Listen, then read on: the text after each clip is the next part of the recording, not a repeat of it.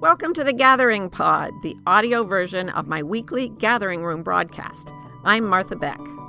So, I hope that you all saw the title of today's episode, which is When You Literally Can't Even. This is something that I've heard on the interwebs, and I know it's what the kids say. If you may have seen the Saturday Night Live episode where they were just playing with the fact that people say they literally cannot do things. And there was when literally cannot do things means you literally cannot do things. So there's a woman who has broken both arms from the shoulder to the fingers. And she's in these two arm casts that make her walk like a zombie. And she keeps saying things like, the people around her are saying, I literally cannot stand that. Could you open the window? And she says, I literally cannot open the window. The point is, she's the one person in the skit who literally cannot, but everybody there is saying they literally cannot. Well, this morning, I got up. I usually start a little later than this. We just got a bunch of people quickly. So this morning, I awoke. Yes, I did. And I thought, I'm going to start a new day of being up on the news. Because I used to read the New York Times every morning, and then I kind of got out of the habit. And I thought, I don't know anything about what's going on in other parts of the world. So I went to the New York Times, and I read all about what's happening in China right now and what's happening in Ukraine right now. Oh, it is really bad. I mean, what some people are going through right now, especially when it's cold. You know, our hot water quit for a while this week, and I had to take a cold shower in Pennsylvania in the winter. And I was like, I think I literally cannot. Well, I did. It was a very unpleasant experience. But then I'm thinking about all the people who are in places like, Northern Europe and Northern China and North America, for that matter. All the people everywhere in the world who are having problems with heating, cooling, whatever it is. We live in a really tiny temperature zone, humans do. And for those who don't have enough food, enough clothing, enough shelter, it's brutal out there. And so I read all about China, and I've been to northern China. I can feel the cold. There's a certain kind of cold that comes off the Gobi Desert that is like nothing else I've ever felt. And I'm feeling that, and by the time I was done reading the paper, I literally could not function emotionally. And I remembered why I don't always read the paper, and never in the morning. This was my mistake. So I thought, but I have to. So it's now 9:00 in the morning, and at 4:00 my time, I'll be doing the Gathering Room. And I was like, I think I literally cannot. But I know that both my hands work, both my arms work, my brain is functioning. It is not true to say I literally cannot. However, there is a point that we all reach in our lives, like so many people in the Ukraine and China and all over the world right now, where you really literally cannot. And I started thinking about the times in my life when I literally could not. For example, physically, I remember trying to go to to give a speech in Texas once. And I was standing at the airline ticket. I checked my luggage, and I thought, if I can get into the plane and rest my head against the plane, I can stay awake and upright and not pass out. It didn't happen. I got my ticket, turned from the gate, and just on the floor, managed to regain consciousness and crawl over to a pillar and call someone who came and got me, and woke up in the hospital. I literally could not go. I still feel bad about it. There are times when I literally cannot, you've had it too. There are times when you physically can't. There are times when you emotionally literally cannot. There are times when you logistically cannot. There's just no way to get all the things going. And I kept thinking about, how do we get aid to all these people, millions, billions of people, and the logistics of taking care of a human being for even one day, even one human being. It's really a lot. And then you have to do it again the next day. And those of us who have cared for others, younger, older, disabled, sick, whatever, sometimes you literally cannot. So I thought, well, what about the fact that we all get there? So there will be a time when we literally cannot draw another breath, and then we get to depart from this physical experience, and I think it will be wonderful. I truly, truly believe that that will be wonderful. Getting there, not so wonderful, but once it's there, yeah, I think it's going to be wonderful. However, we've got to cope until then. You and me, we've got to cope. And I remember literally, like, when I was pregnant with my son Adam, and he'd been diagnosed with Down syndrome, and I was trying to take care of my other kid, and then I got the flu on top of this massive morning sickness that made me puke constantly. So emotionally, I couldn't. Spiritually, I couldn't. Physically, I couldn't. Logistically, I couldn't. And I remember that I had read, for those of you who know the Bible, being raised religious, I remembered that there's a place in the Bible where someone tries to curse God and die. I think it's somebody's wife, like Noah's wife or something. And I'm like, okay, I'm going to try it. That was the only thing I could think of. I'm going to curse God and die. And I was like, damn you, God. And then I waited to die, and it didn't work. And I had to hang in, even though I literally could not. All of this made me think about the physical therapy I've been getting for the foot I had that literally could not keep walking. About 5 years ago, well, maybe 8 or 9 years ago, I broke my little toe walking around in South Africa in the nighttime out at the safari lodge. And I just taped it to my next toe and kept going because that's all they can do for them anyway. But it healed funny. And from then on, I developed worse and worse problems with this foot until they finally had to saw the bones apart and rearrange them. And for 6 to 8 weeks, I literally could not do anything but lie there. Well, it healed, but it's a different foot. My brain does not remember that foot. Jill Bolte Taylor said to me, yeah, your brain doesn't know this foot. The bones have been rearranged. You have to teach it. You have to be very loving to it and teach it. So a while later, limping around, I went to a physical therapist for some other reason.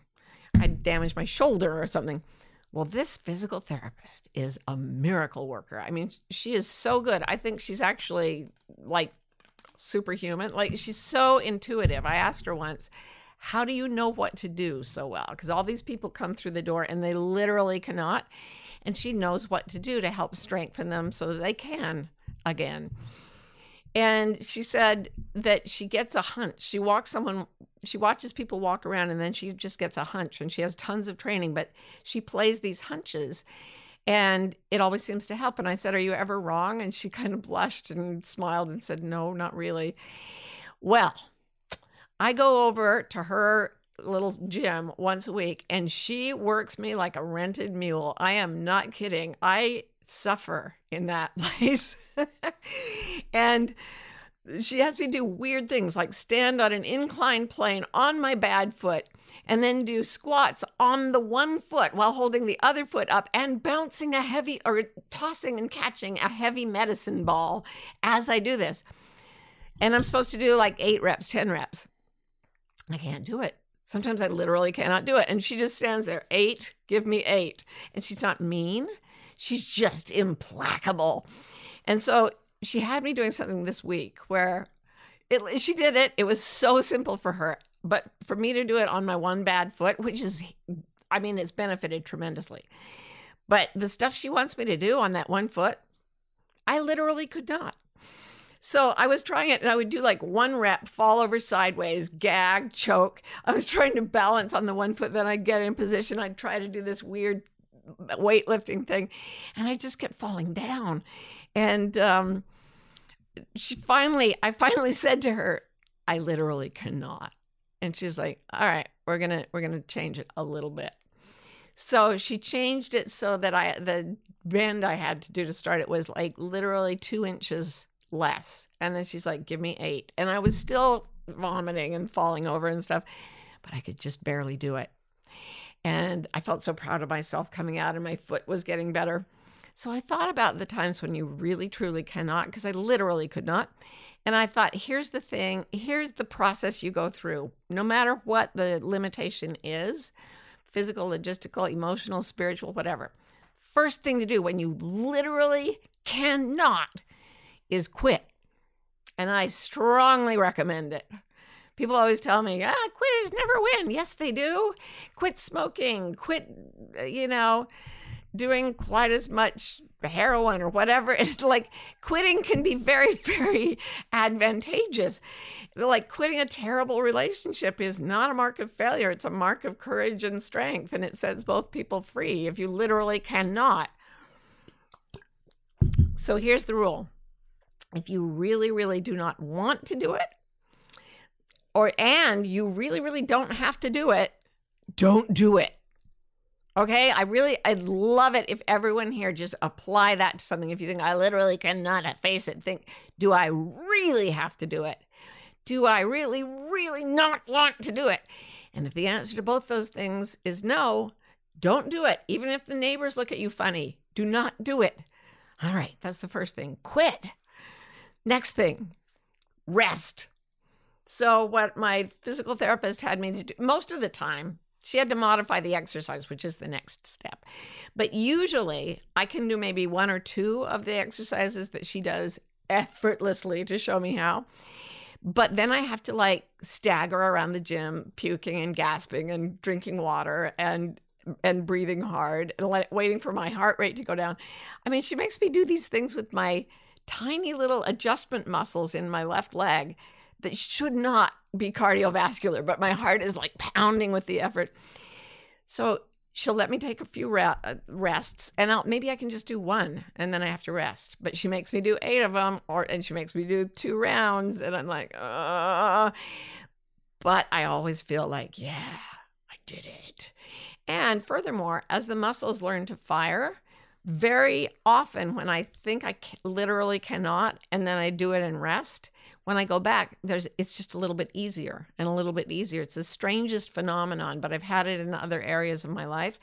If you're trying hard and then you rest, like writing is a really important place for this. You write until you literally cannot, and then you rest.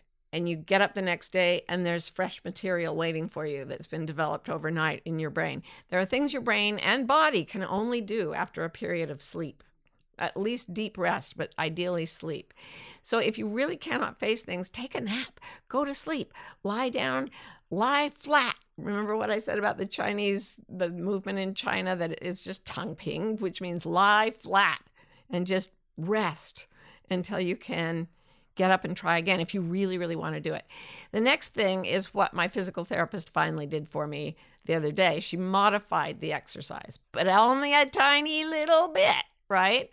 So if there's something you're trying really hard to do, like raise children, which is probably the hardest thing there is in the universe, on all the planets in all the universes, I'd like to just give them each a human baby and say, go for it. Because they probably literally cannot. But there's a time, if you can't do it the way you wish you could do it, modify it. So I think I told you our little Lila, 2-year-old, had her first ear infection the other day, and we took her to the doctor, and she was prescribed amoxicillin, which is a really good antibiotic, but they run out of children's sizes. So they sold us adult amoxicillin. This is in the middle of the night. We're at this all-night pharmacy. And we were supposed to break the capsules and put them in something she would eat. And I gave the prescription to the pharmacist, and then she saw that it was a child, 2-year-old child. She was like, oh. She's like, you're going to have to break the capsules. I said, I know, the doctor told me. And she goes, abandon all your principles, all your ethics. Just get this stuff into your child, no matter what it takes.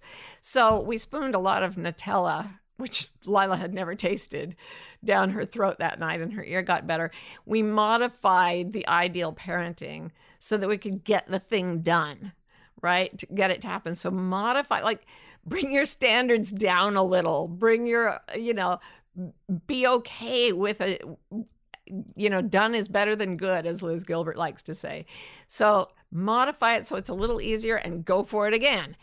And then finally, the final thing that I've done in my life is to go away and work on strengthening the part of myself that needs to do the work, and then come back. And this is what it was like when I published my first book, and it went absolutely nowhere. the publicist went into jury duty the day the book came out, and there was literally no publicity. Not that that book was ever going to be a bestseller anyway, but it was a super heartbreak for me to put it out there and have it go nowhere. And what I had to do was go away. I licked my wounds. And then I thought, okay, I'm going to learn from this and write something that's catchier. Oh, no, that's not what happened. I wrote a novel that didn't get published. And then I did publish one book and it didn't go anywhere. And I said, I'm going to go rewrite that novel and make it more commercial and make it into a memoir. And with my editor's help, I was able to do that. And then I came back, and what I literally couldn't do before, I was now literally just barely able to do. So the four things, and do not go for that fourth one first, because that is a bitter place to be. First of all, quit. By all means, quit. If you don't want to quit, rest and then go back to it. If you still literally can't, then modify what you're trying to do. And if you've modified it and you've reduced it and everything, and you still want to do something that you haven't been able to do, go strengthen yourself. Like I went away from my physical therapy appointment, and I said, I'm going to do little strengthening exercises, so the next time I go in there, by God, I'm going to be able to do that thing. And it may take me a long time, but that's my approach. So we now have some wonderful questions coming in. Hello, the lovely peoples. This is Martha, inviting you to a free masterclass that I have made called 5 Paths to Your Purpose. Probably the most common question I get from people is, how do I find my purpose? Why don't I feel that I'm on purpose? Well, it turns out there are certain things you have to do to find your purpose, and I broke them down into 5, and I made a little masterclass about it. So if you'd like to see it, just go to marthabeck.com/purpose, and you will be able to watch it without any charge at all. City Lotus says, but how can we actually do something that we feel we can't do, but actually want to do and can do? For instance, I have massive fears about seeing people and often feel I can't do this, but I want to. I have the same thing. I have massive social anxiety. Ooh, it's hard. And I've done all kinds of things. Going on TV for me was a deal breaker. Because I would force myself to go do things, but I would shake and my mouth would be dry, and it was really hard. And when I started going on TV, people started commenting on it because I was even more nervous, and it was really, really obvious. And I literally went to a psychiatrist and said, I've heard that if there's this blood pressure medication that helped Barbara Streisand go on stage again after crippling stage fright. And the doctor said, oh yeah, I use those for golf. I was like, all right, would you mind selling me some? So I took this medication that just brings down your physical anxiety. And I was able to just barely emotionally get myself there with the physical. I modified it. And what happened was, because I took the medication every time I went on TV, my brain connected those things. And now when I see a TV camera, I actually have a calming effect that I used to get from the medication. I don't need it anymore. So do not hesitate to go to someone for help. Hey, I didn't even put that on the list. Hello, that's where I'm not thinking right. Yes, get help. Ask for help. And I did it in that case. And if you really, really want something and you've tried to do it and you can't, tell everyone. Go online, talk about it, see who can help you. There's so many places and people where that might be reaching out with something that can help you. And you can't always do it alone, but maybe you can do it if you have help. Jessica says, I have a few days to rest and literally cannot even slow down. I need to and haven't been able to do it. Help, LOL. That's a really good point. You get conditioned into being hyper speedy because you're trying to keep up with things. And a lot of us do that with adrenaline and cortisol. And we know now that as a population, humans are so stuck in their fight or flight mind state that those hormones that are supposed to come bang very quickly when we're attacked by a lion or something and then go away, they come and they stay. And the problem is that when you have free time and you supposedly can settle and rest, your brain isn't used to resting. It's always in fight or flight, like do. And I have done that periodically in my life until I reached absolute collapse. And that is not how you want to do it. So I also wanted to say something about often when you think you cannot do it and you're trying all the ways and you don't know, when you get to that quit stage, if you surrender to the situation, I really want this, I cannot do it, a touch of grace can come in. And this has happened often to me, that just a little bit of grace comes to help me, just a bit. So there'll be a little spark of magic. And today, actually, I was getting the gathering room ready, and someone came to visit that I wasn't expecting. It's somebody who comes and takes my son Adam out to do activities, and she usually doesn't come on a Sunday. And so she came in, and I was like, oh no, I'm in my pajamas and everything's a mess and I haven't had a shower. And so I ended up chatting with her for a while. And she's a very magical person. And she was reminding me about when she came to meet us. And we all were sitting around talking, our whole family. And then this woman, I thought maybe she's read Expecting Adam because she's dealt with adults with special needs. I said, have you read a book called Expecting Adam? I don't usually do that. And she's like, no. And then, so we kept talking. And then suddenly, I said something that made her know what my name was. I guess she just knew I was Marty. And I said, Martha Beck. And she went, wait, what? You're Martha Beck? And she had read another one of my books and was really into it. And there was a sense of, oh my gosh, this person is there's a connection and there's magic. And that same person came to the house today when I wasn't expecting it and reminded me of that little touch of, oh, there's a connection there. And I felt the magic in her. I literally felt it come into the house with her, and it lifted me a little. And I felt so much gratitude at that little bit of grace. But see, whatever God is like my physical therapist. Never just does it for us. Never makes it super easy, no problem. Modifies it maybe an inch and then says, give me 8. And you're like, I love you for doing that to me. And that is how I go through my life.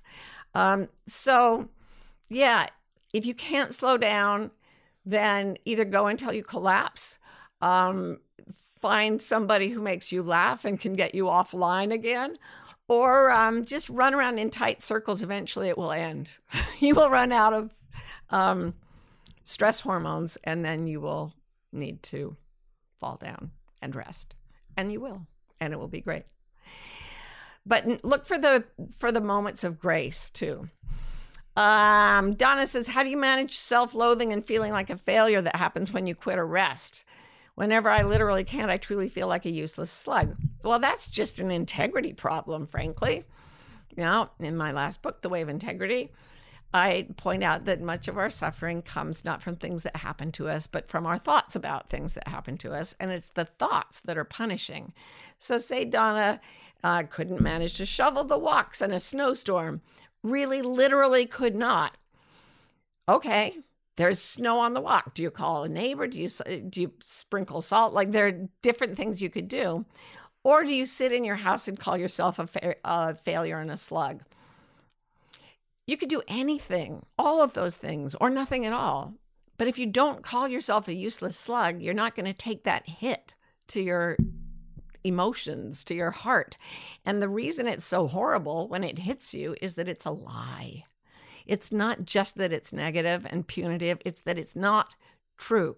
So if you have a thought in your head that repeatedly makes you loathe yourself, check it for literal truth. Literal. This whole gathering room is about literal things. Are you literally a useless slug? Why, no, you have arms and legs. You are not a slug. Then you can go to work on useless. I guarantee that's a lie as well. But we throw those things at ourselves, and we do feel like useless slugs who should be able to do it when we literally can't. So Quit calling yourself a useless slug, first of all, and then move on, because you are not a useless slug. No one here is. You are beautiful and perfect exactly as you are. Jen says, how do you tell the literal from what your brain is telling you? In other words, the new edge you find with coaching help, surprising new levels of ability. That's actually, it pertains to what I said about getting help. There's a place where I'm very, very driven to do the things I really want to do, but there's a place beyond which I cannot drive myself. At that point, if I'm with other people, I'm able to go to that new level. I discovered this in high school when a few of my friends and we were studying for a bunch of really hard exams, the advanced placement exams. I don't even know if they still have them.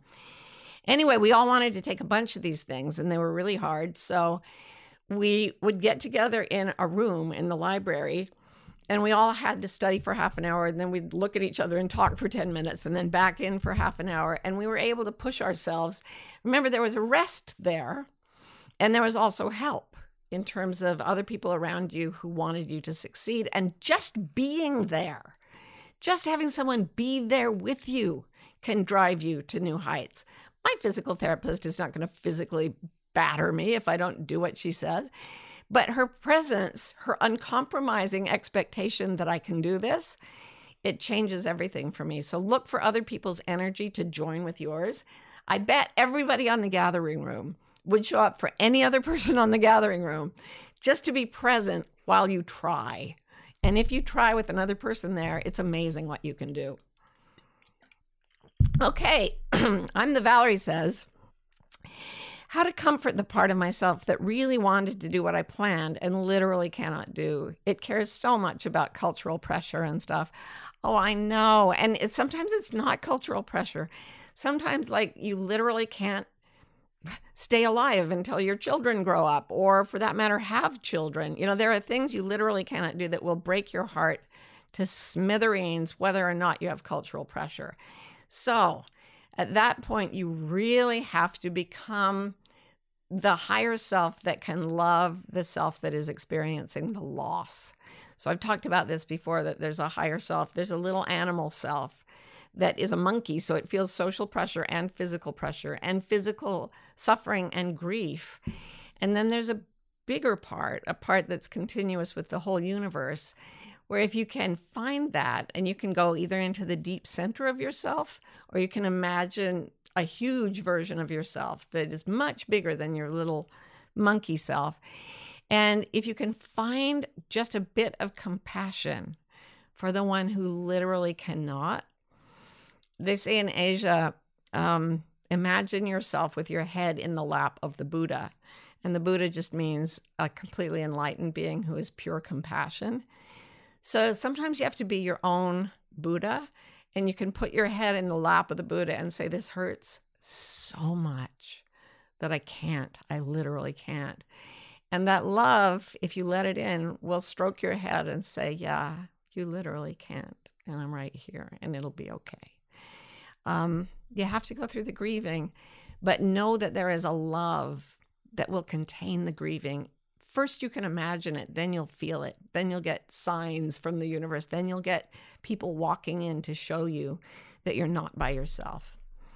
Okay. Cheryl says, how do you know if you can't do it or if you're just making excuses for yourself?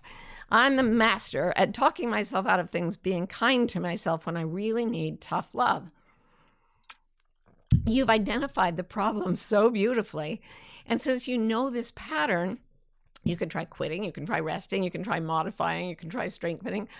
Or actually, the point that I didn't even put in my prep is becoming the most important one.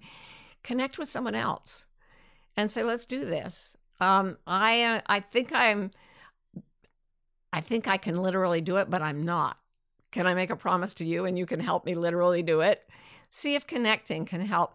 If not, try these other things. Try saying, I will take a rest and I'll do something wonderful for 5 minutes, and then I will try for 5 minutes, and then I will rest for 5 minutes, and see if you can go to it by inch by inch by inch. That's all you need to do. Carlene says, how do you follow the steps if you are already in a collapsed state? Well, that's where the quitting and the resting comes in. The steps for something you literally cannot do, check and see if you need to surrender. That's the quitting part. Be kind to the part of you that isn't able to go forward for whatever reason, and let that part rest. Comfort that part. Stand by that part. Call a friend who can stand by that part. Modify what you're trying to do.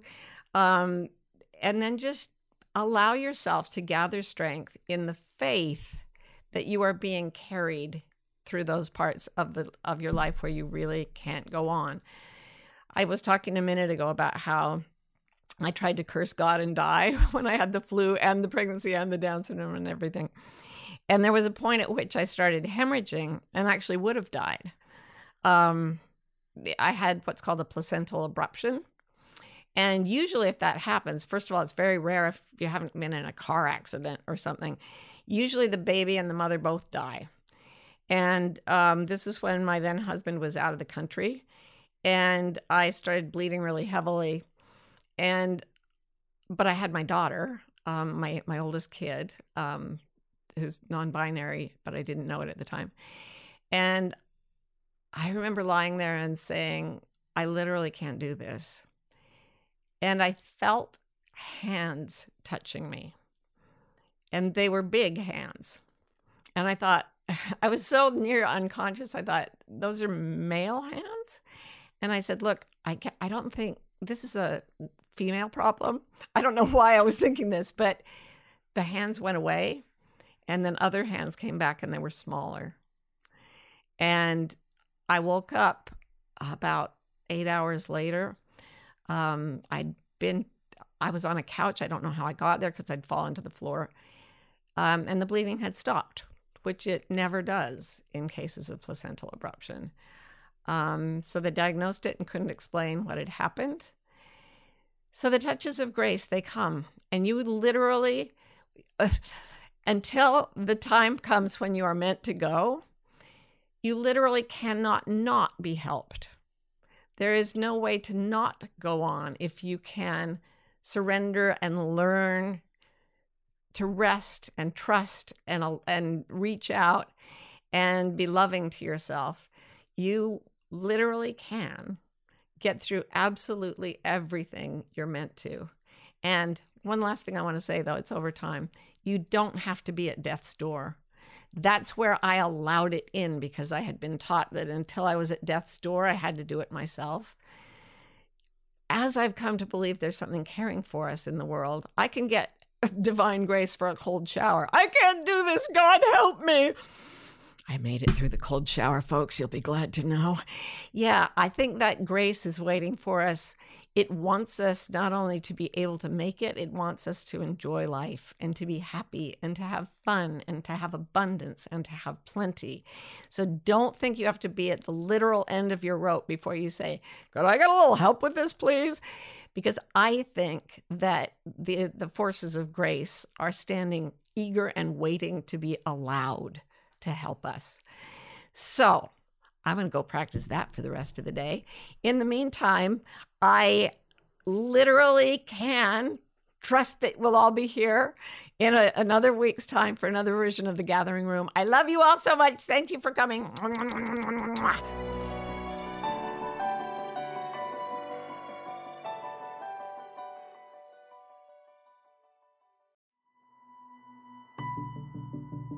It's a bewildering moment to be alive. That's why Martha Beck, me, and Rowan Mangan, me, created Bewildered, the wildly successful podcast for people trying to figure it out. Most of us are trying to fit society's expectations about how we should live, which is stressful and confusing. On Bewildered, we look at topics like perfectionism, what it means to have enough, anxiety, and creativity to see where the culture may be pushing us all away from the lives that truly fulfill us. If you're bewildered, if you want to think and you love to laugh, come join us. For almost 30 years, I've been teaching people to do something that I call reading your internal compasses.